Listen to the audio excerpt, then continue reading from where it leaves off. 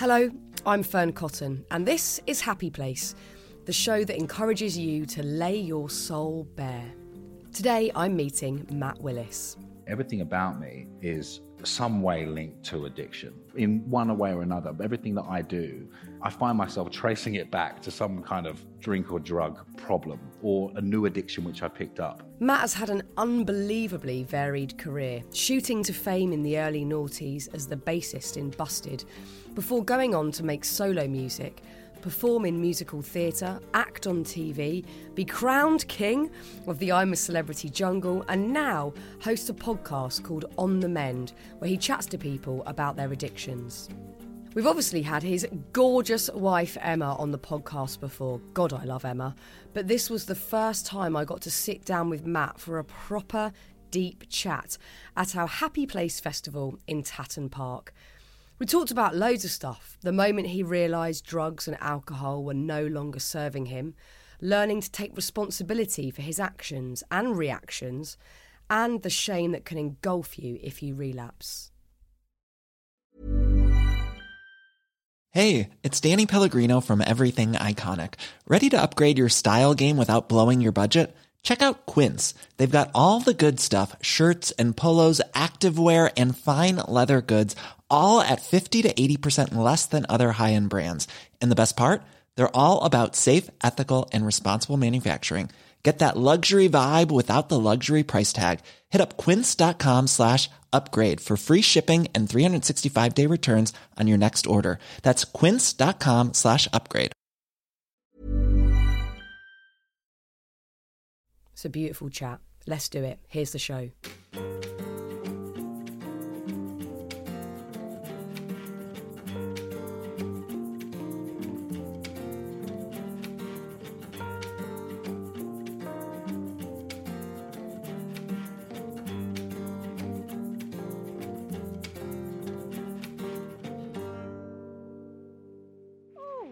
Hi. A butterfly just sort of followed you Oh in. my What God, a look at beautiful this. fairy tale moment. Hi, mate. Oh, Matt. Yeah, I released them backstage when I came on.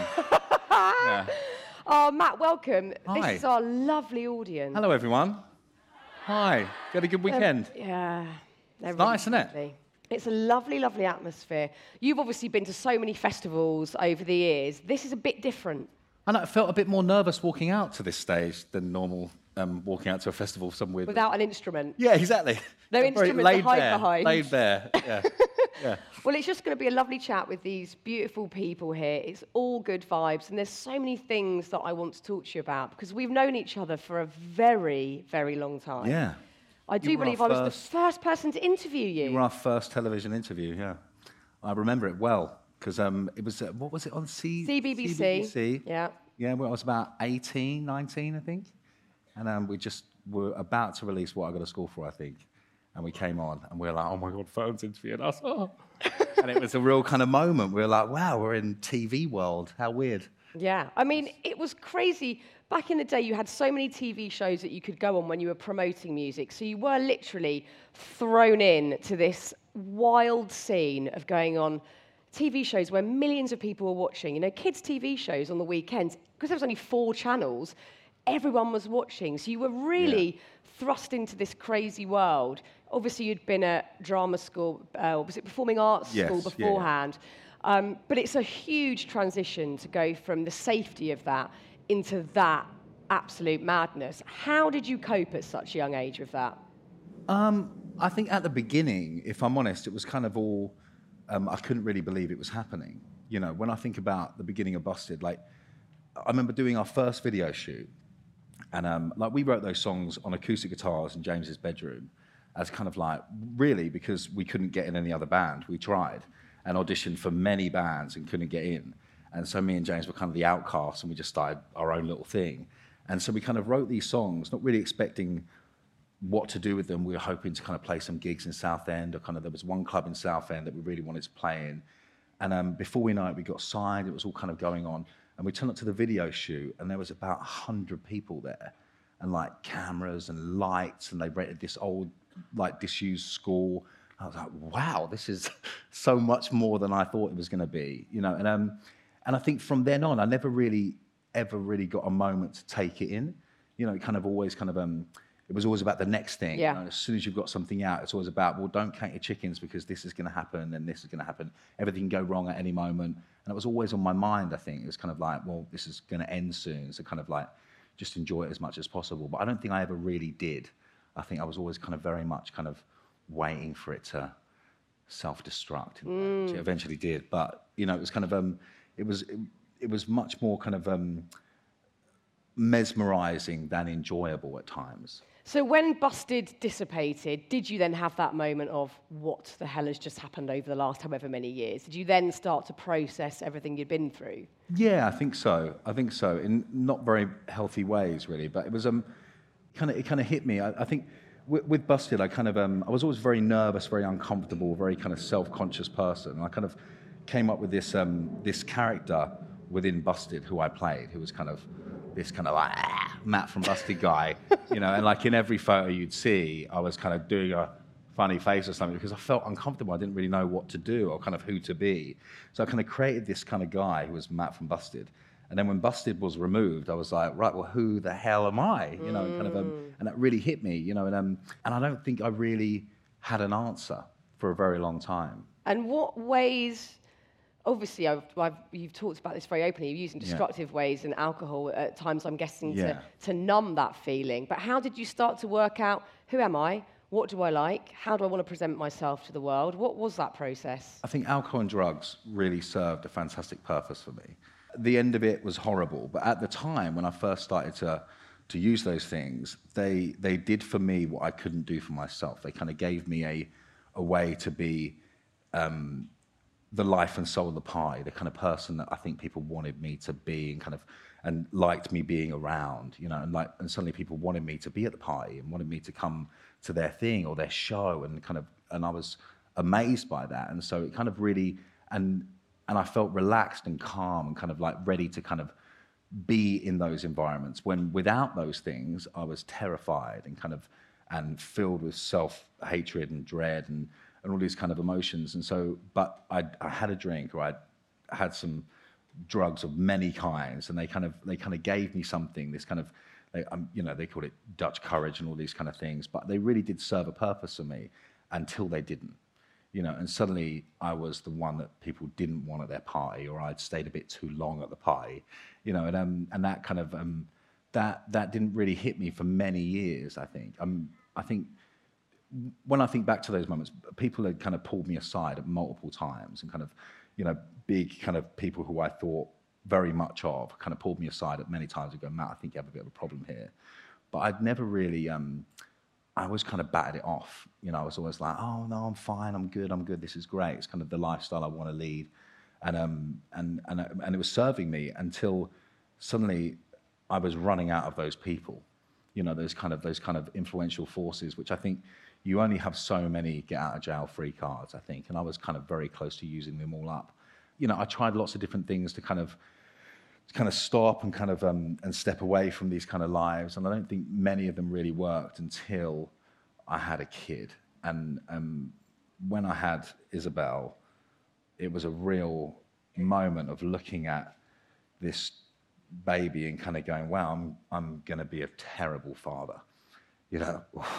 And it really hit me, and it still does, you know, because that moment of, you know, who you are. You know, you can't hide from it anymore, and you can't hide from it in front of this little thing, you know, because whatever you do, you're going to repeat the patterns of the past. You're going to repeat what you've been through. You're going to redo that circle. You know, you're going to, and it all kind of hit me at once, and I was like, right, I'm not willing to be that, you know. So I'm going to try and ask for help, you know, and I did ask for help from many different people, and I was given it freely, and it was a beautiful thing, and it kind of it took a while. I kind of fell off the wagon many times, you know, but I always knew that I just had to get back on, you know, and I was allowed to, you know, I was allowed to make mistakes, and they happen, and they're, you know, I think we can get into a lot of kind of shame cycles with these kind of things, you know.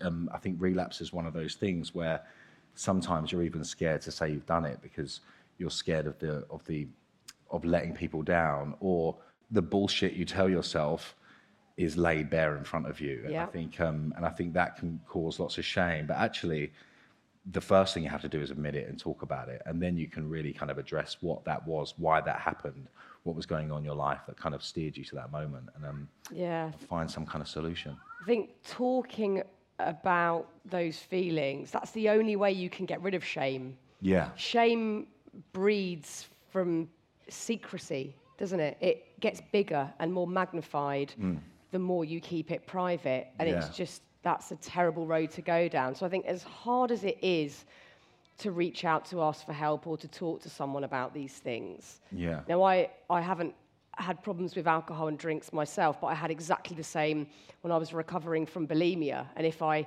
relapsed there, I'd feel mortified, ashamed. It was a secret again, didn't want to tell anyone. Yeah. But as soon as you do, that relief, like, it alleviates so much stress, being able to say those words out loud. Yeah. And also know that so many people have been through these things and want you to get better, and they know that that's also going to, in turn, help them to get better. Yeah. And like you've just said, when you did reach out, the help was there. Yeah. We don't always imagine that's going to be the case. And it's a wonderfully surprising thing to go, people want to help. Yeah, completely. You know, a friend of mine's here today. I caught up with him, and I remember going out for dinner with two of my friends. Like, I was about kind of 3 or 4 months clean, and we were out to dinner, and I was like, "You guys can have a drink, you know, like, don't feel that you can't. I'm fine with it." They were like, "It's a Tuesday night, Matt.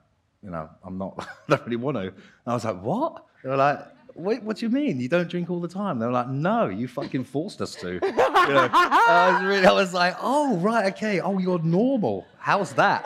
You know, Tell me about normal. Yeah, exactly. How do I do that? You know, so it was. I think you're right. I think you know, there's so much to do with addiction, which is so internal. You know, and so much is kept inside, and those secrets just build up and build up and build up until they can't be held in anymore, you know, or they just destroy you, you know. And I think that the thing with being open and talking about these things and kind of getting rid of that shame about it, because lots of people struggle with everything, right? Lots of people struggle with so many things. Like, life is really fucking hard sometimes. Really hard, yeah. You know, and that's not going to change, you know. Like, so finding ways to deal with that aren't completely self-destructive and turn your life into a shambles has got to be better. And I think that's about talking about it and opening up and kind of going, this is okay. This happens to everyone, you know, at different times, in different things. It can manifest in so many different ways.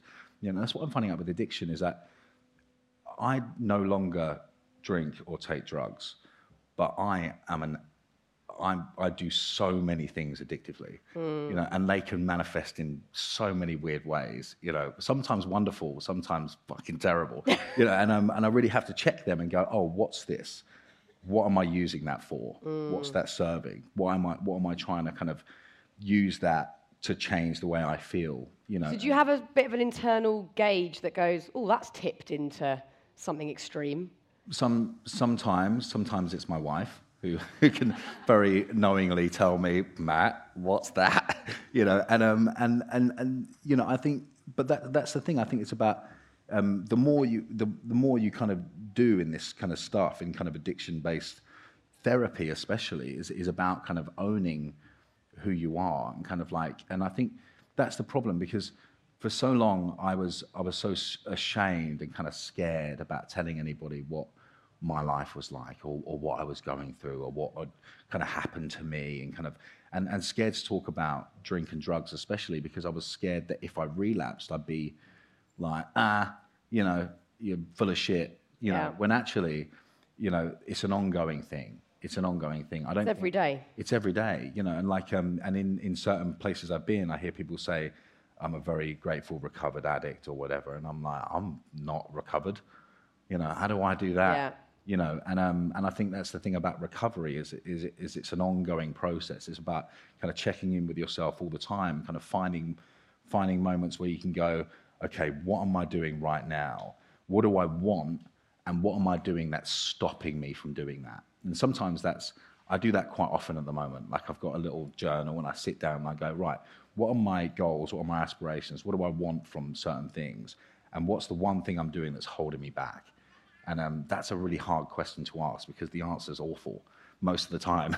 You know, Would it usually, I know it's probably different for everyone, but would it normally relate to self-loathing or a self-esteem issue that's holding you back from doing something? Yes, very, very often that is the thing. You know, I don't do certain things because I'm scared that I won't be able to. Yeah. And if I put it out there, then I won't be able to fulfill, and that will hurt me.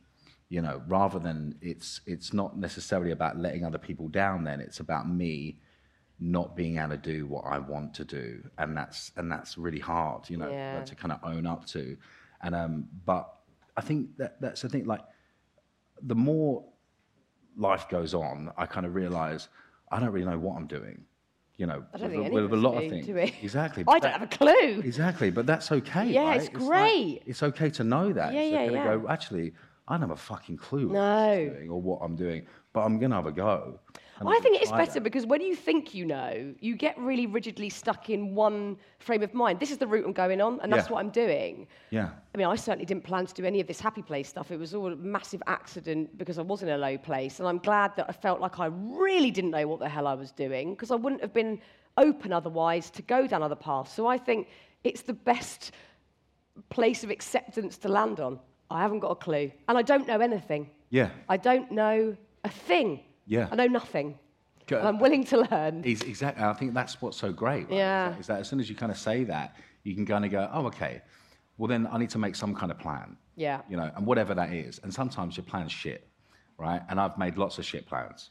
But by following through with those shit plans, you know, even if it's a shit plan, if you stick to it, something happens. Yeah. And then There's a shit outcome. There's a shit outcome, but you can learn from that shit outcome and go, oh right, okay, my plan was shit. Right, how do I make a better plan? Exactly. Okay, or a slightly less shit plan. You know, and then it's like, right, okay, cool, we'll do this for a while. Yeah. And I think that's with a lot of things. Like, if you stick to something, something will happen. It might not be what you expected, but something will happen. Better than doing nothing. Exactly. It's better than doing nothing.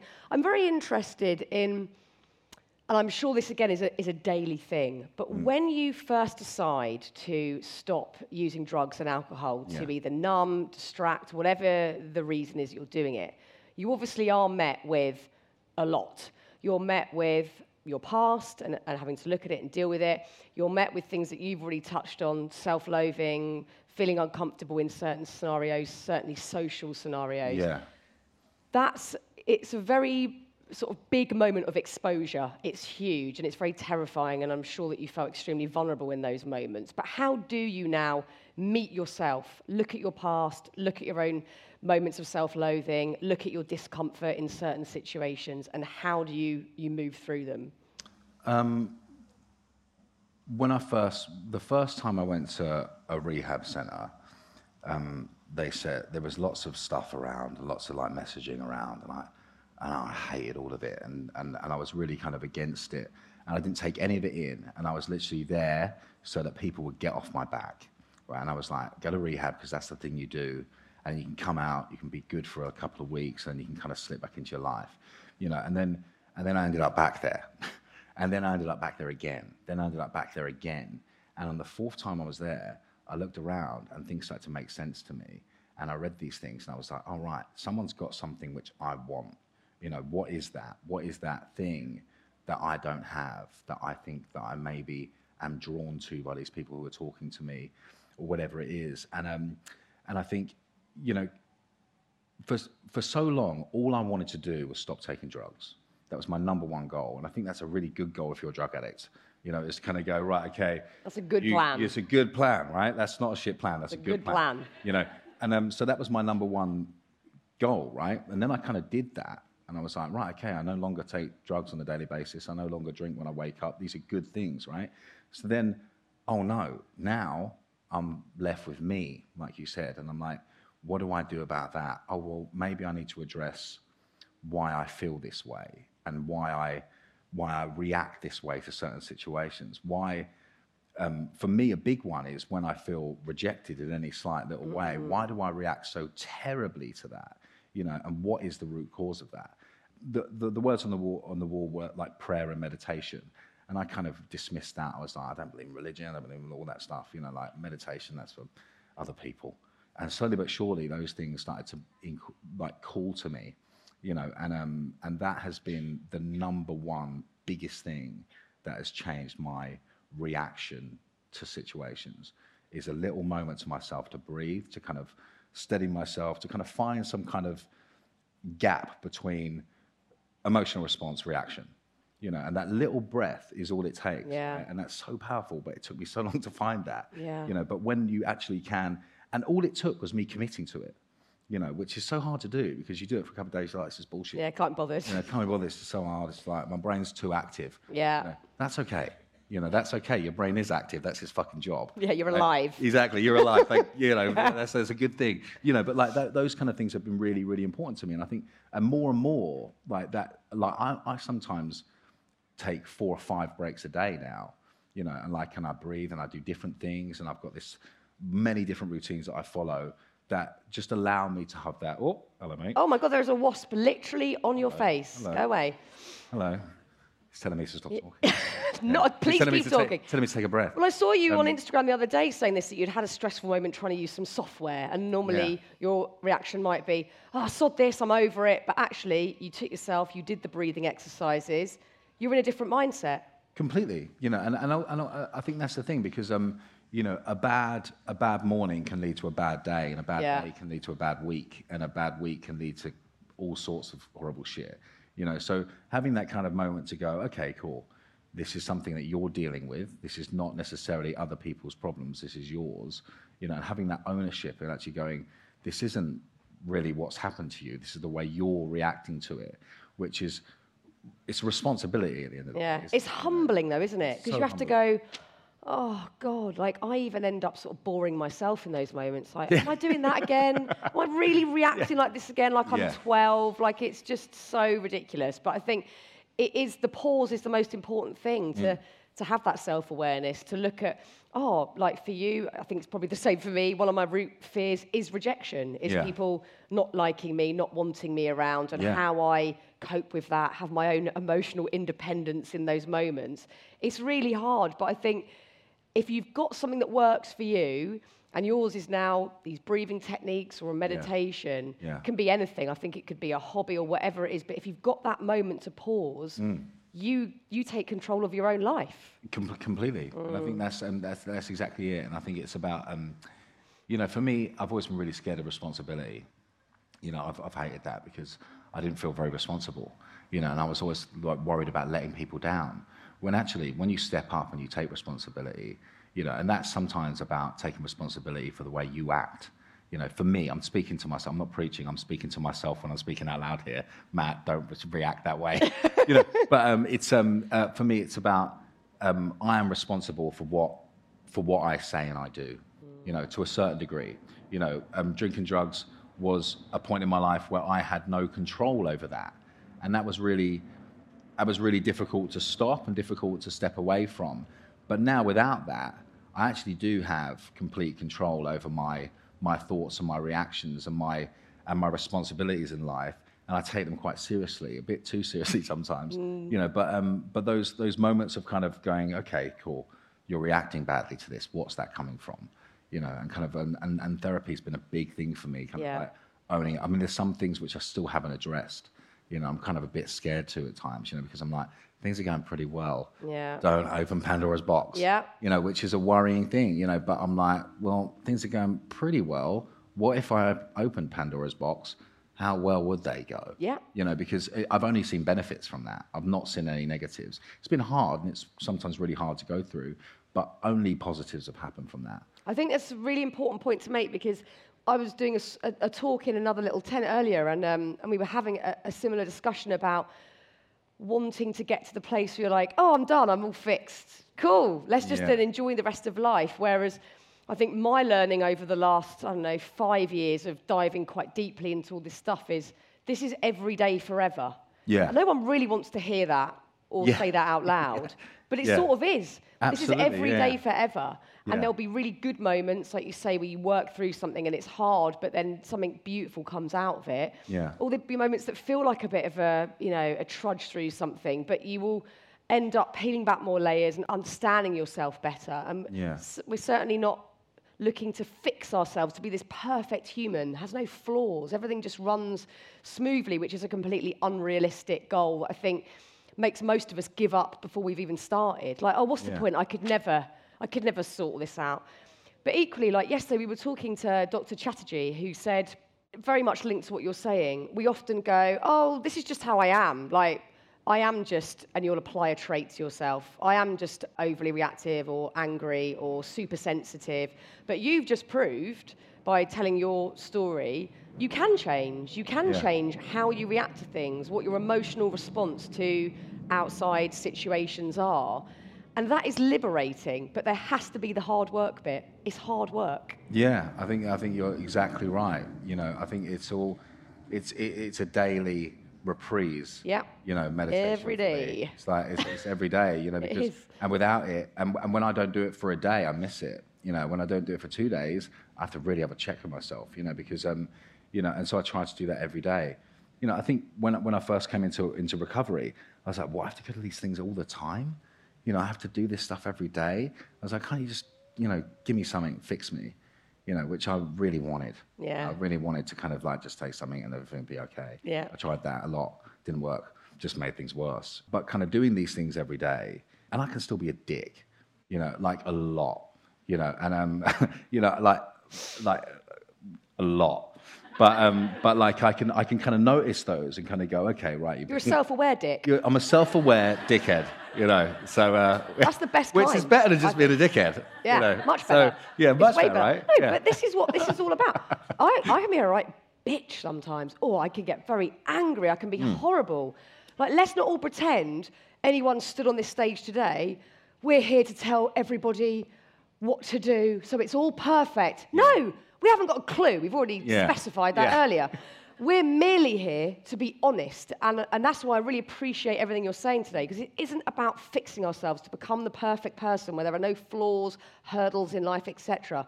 It's looking for shared tools and techniques so we can all cope a little better. But I do think learning those tools is part of it, but discipline is a huge part of it. And discipline isn't the sort of sexiest word, is it? It's like everyone's like, oh, not discipline. I don't want to do discipline. Can't it just be like once a year, or like you've just said, this one thing and I'm fixed? Yeah.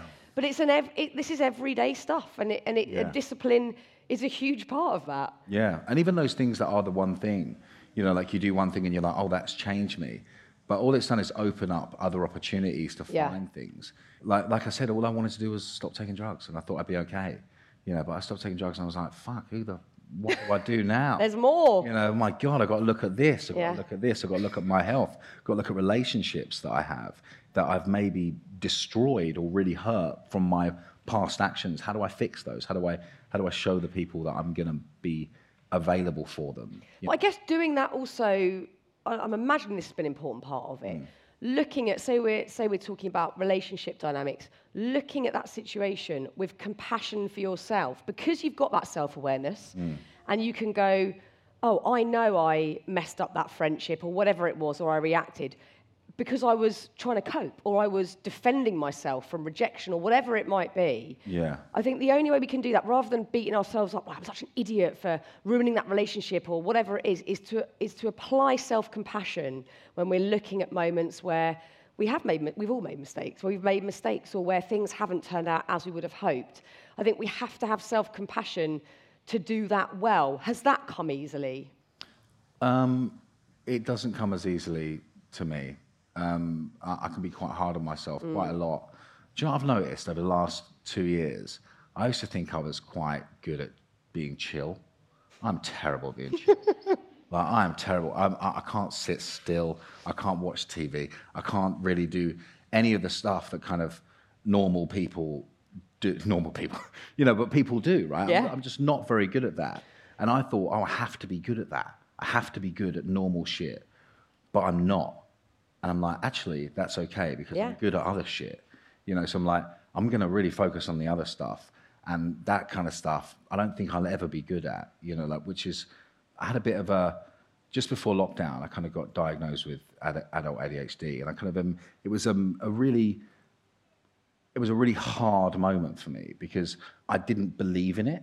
I thought that was just another word for lazy, for me. You know, and I know that's wrong, and I'm sorry for saying that out loud, but that's it's a very honest approach to it. That's what I thought. I was like, this is just another word that they call lazy people, and I'm just a lazy person. That's what they're saying. So getting that diagnosis and kind of like finding out a bit more about that, and the person who diagnosed me saying I was the easiest diagnosis he'd ever made in his life. Wow. You know, was like, all right, okay. I maybe need to look at that, right? But suddenly going through this kind of mourning period, which was really strange, kind of going, oh my God, if I'd known this when I was a kid, like things could be different. I would have paid attention at school, would have been such a fucking dropout, would have done this, and feeling all this kind of like remorse and more self-hatred for it. Actually, it became liberating, and I was like, oh, right, okay, what do I do about this, and how do I address this?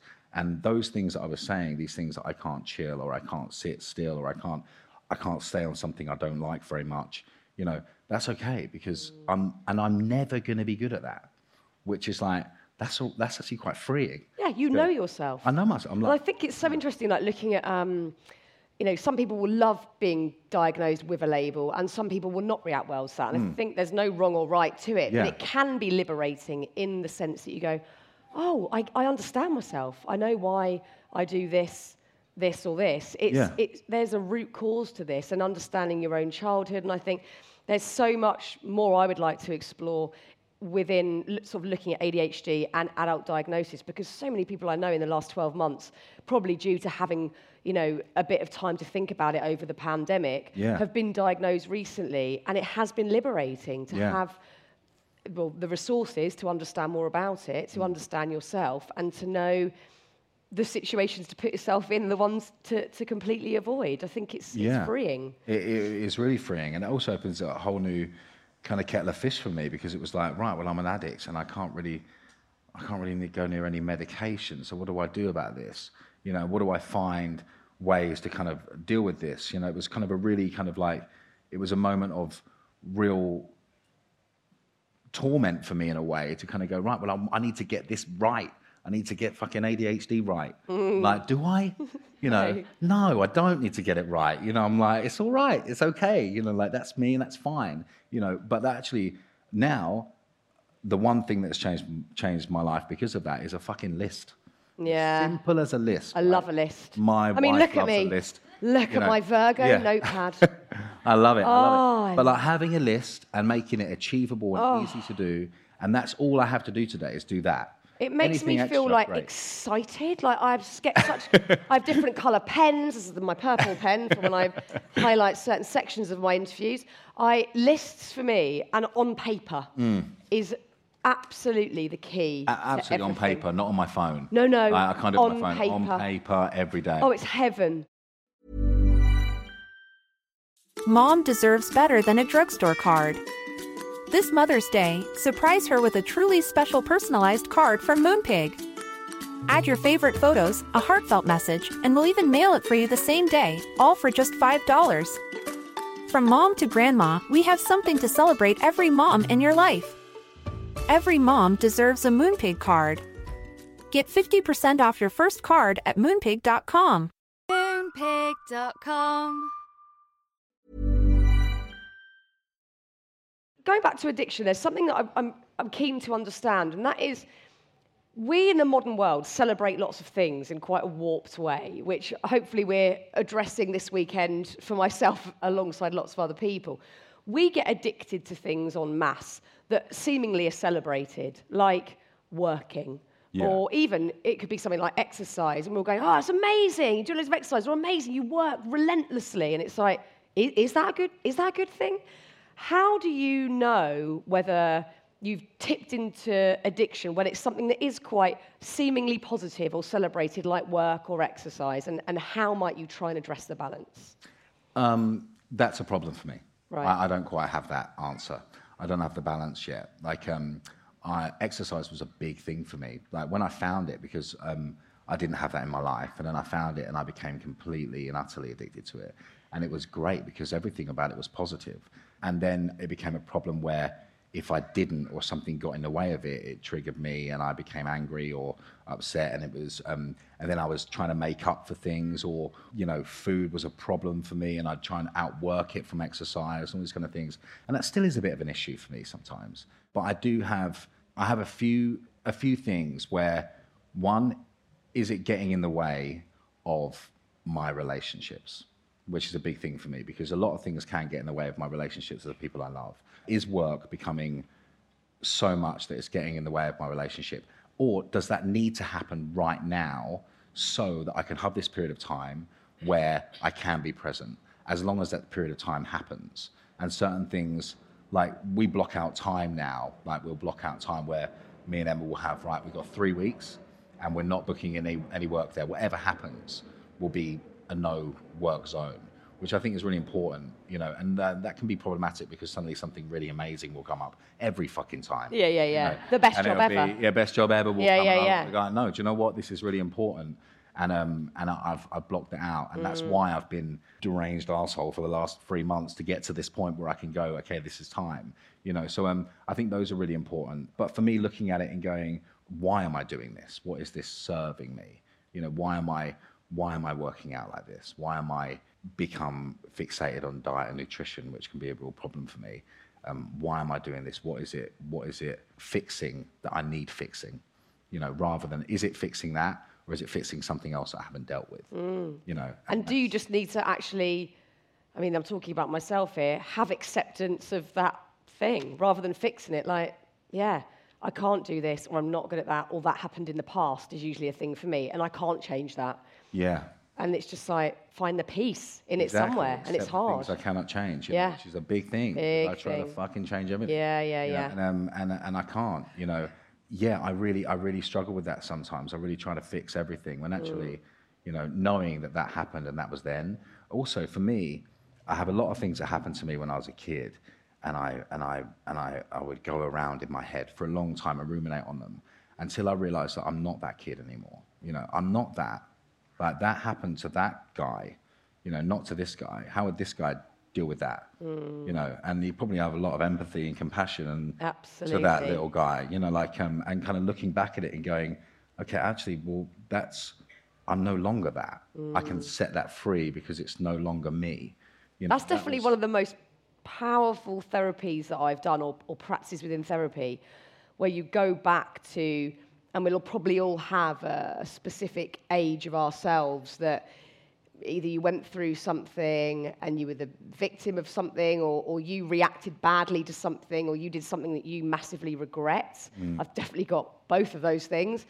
And rather than rejecting, I used to reject I was embarrassed of my old self. Absolutely. I was mortified about who I was, what I looked like. I wanted to reject all of it. And the best thing any of us can do is go back and like gather that younger version of ourselves up and like give them a hug and go, come here. Like, that for me was profound. I still find it very hard to even imagine doing that. I did a therapy which was that exact thing, and it was so heavy. Like the heaviest thing I've ever done. Yeah. To the point where there was one that I knew that I could go to if I wanted to, and I haven't ever gone there because I had such a hard time dealing with the second session that I was too scared to go there again. But it was really eye-opening for me to kind of go, okay, that was that little kid, that was that scared, you know, fragile person, and I'm not that anymore. You know, I'm me, and I would deal with that differently, and I would think differently of the actions that I took. Yeah. You know, and I do think differently of the actions I took because I was not equipped for that situation, and that was perfectly fine. Yeah. You know, and anybody else who was me would deal with that situation exactly the same. Yeah. That's exactly, it's about having compassion and kind of like, and looking at things a bit differently, you know, which is hard, but beautiful. It is absolutely beautiful. And I loved recently that you had a 7-day digital detox that turned into 8 months. That was a great moment. That's a typical addict behaviour. Like, where's Matt gone? Yeah. That's literally gone. And then you pop back up. Hey, guys. Yeah. That was 8 months. How you doing? Yeah. Well, that must have been a brilliant time of reflection, and I'm imagining it was a bit of peace. Amazing. Yeah, it was incredible. Like Dr. Rangan Chatterjee did it. Yeah. He did a 7-day, and he did it for 30 days. And after 7 days, I did it for 7 days, and I thought, you know, because what was happening, I was in a musical, and I have this routine that I did to kind of get myself ready for the next scene. And there was a lot of time when I was off stage and I'd be in my dressing room and I'd be preparing myself to go back on stage. And slowly but surely, that became walking off stage, picking up my phone and scrolling, and hearing my cue, putting my phone down and walking on stage and doing it. And I was like, this isn't what I'm here to do. I've taken this job to get better, and I'm not getting better. I'm just wasting my time. And it was a real kind of like, what am I doing? You know, so I was like, right, okay, I'll do 7 days. Not wanting to say out loud that I wanted to do 30 days because I didn't want to do 7 days and come back after 12 and go, sorry. You know?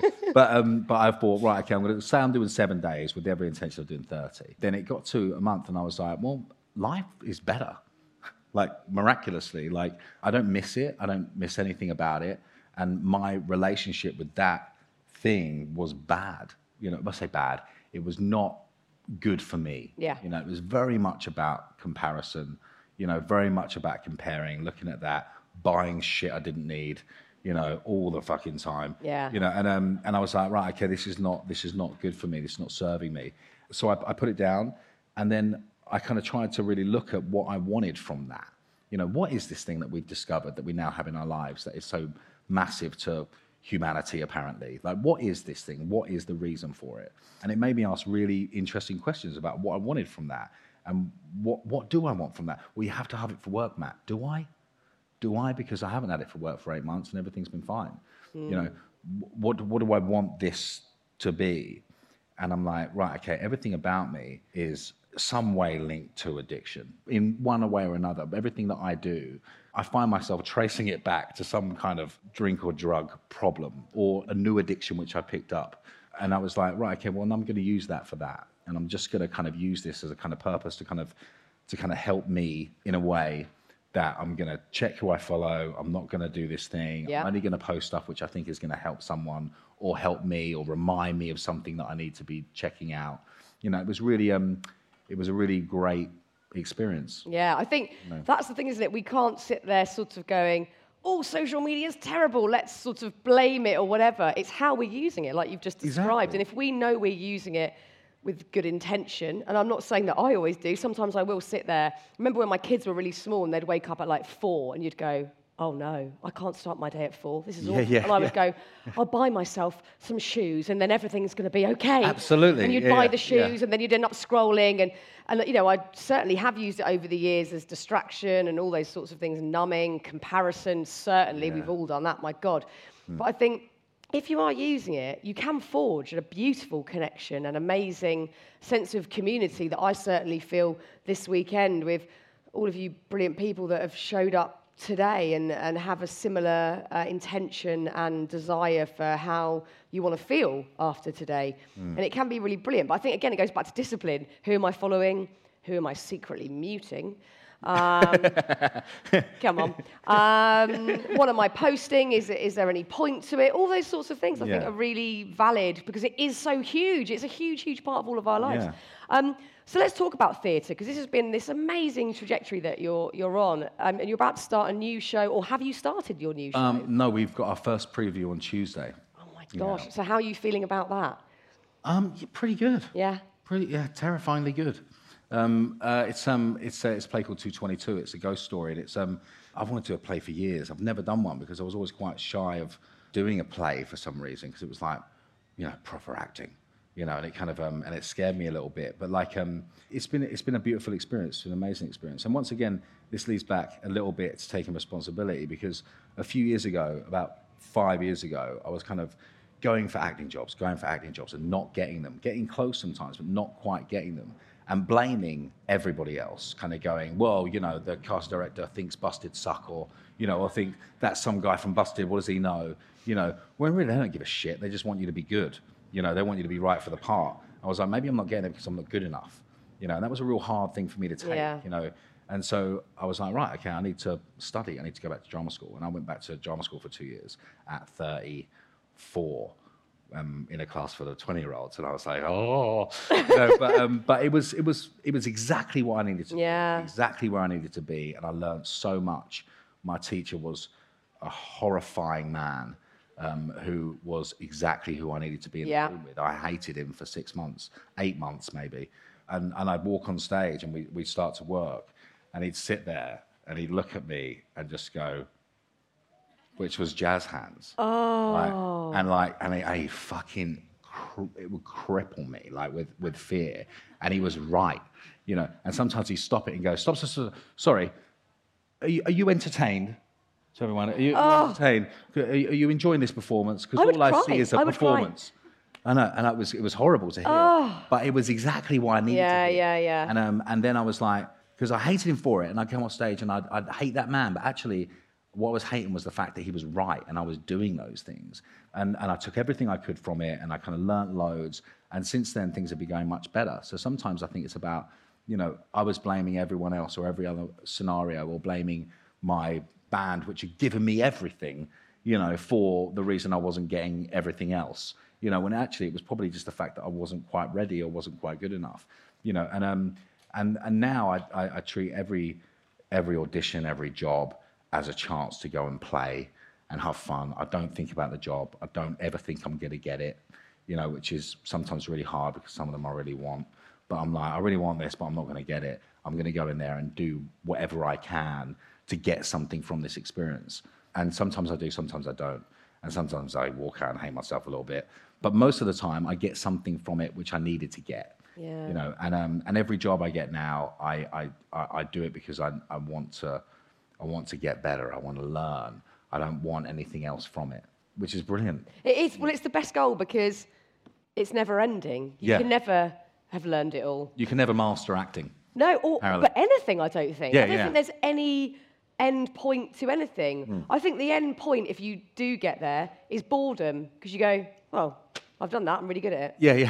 Yeah. Like, you just want to keep going, I could learn more, I could be better. I think that's the best goal ever, rather than when I get to the pinnacle of my thing, I'll feel amazing. No, you won't, there'll be another thing. There'll be another one above it. That's been my experience Endless. Every time. Endless. Once I get this job, I'll be enough. Yeah, you know, and then you feel like, and I'm like, I got the job, and I feel riddled with self-hatred. Yeah, exactly. You know, so it's a horrible lesson to learn. Again and again. I'm with you. It's a horrible lesson. Look, I wish you all the luck with your play starting. Thank you very much. It's just brilliant what you're doing. I love everything you've said today. Has been massively helpful to me, and I'm sure everyone sat here and people listening to this when we put this podcast out. So thank you for being so honest and for sharing today and for being here. Please give it up for Matt Willis, everyone. Thank you, guys. Oh, God, Matt, that was just the best, getting to share the stage with you at the festival. I'm so grateful, and so brilliant to get to see all of your faces in the audience completely wrapped up in Matt's stories and thoughts. It was a beautiful thing. If you were there, you'll already know this, but if you weren't at Tatton Park, the tent was full to the brim, people bursting out the side, sitting on deck chairs and beanbags on the grass outside, lapping up everything that Matt had to say. So Matt, thank you so much for your time, and so much good luck with 222, A Ghost Story. I'm so excited to see you in that play. I've got to come along and watch. Another live episode coming your way tomorrow. So exciting, another one. Oh, and by the way, if you were at one of our Happy Place festivals and heard these gorgeous conversations in real life, do let us know who you loved over on our Instagram at Happy Place Official. I've been loving seeing all your pictures and the reels that you've made of the festival. Honestly, it's made my heart burst. Massive thank you again to Matt, to the producer Anushka Tate at Rethink Audio, and to you blimmin' gorgeous lot. I love you loads.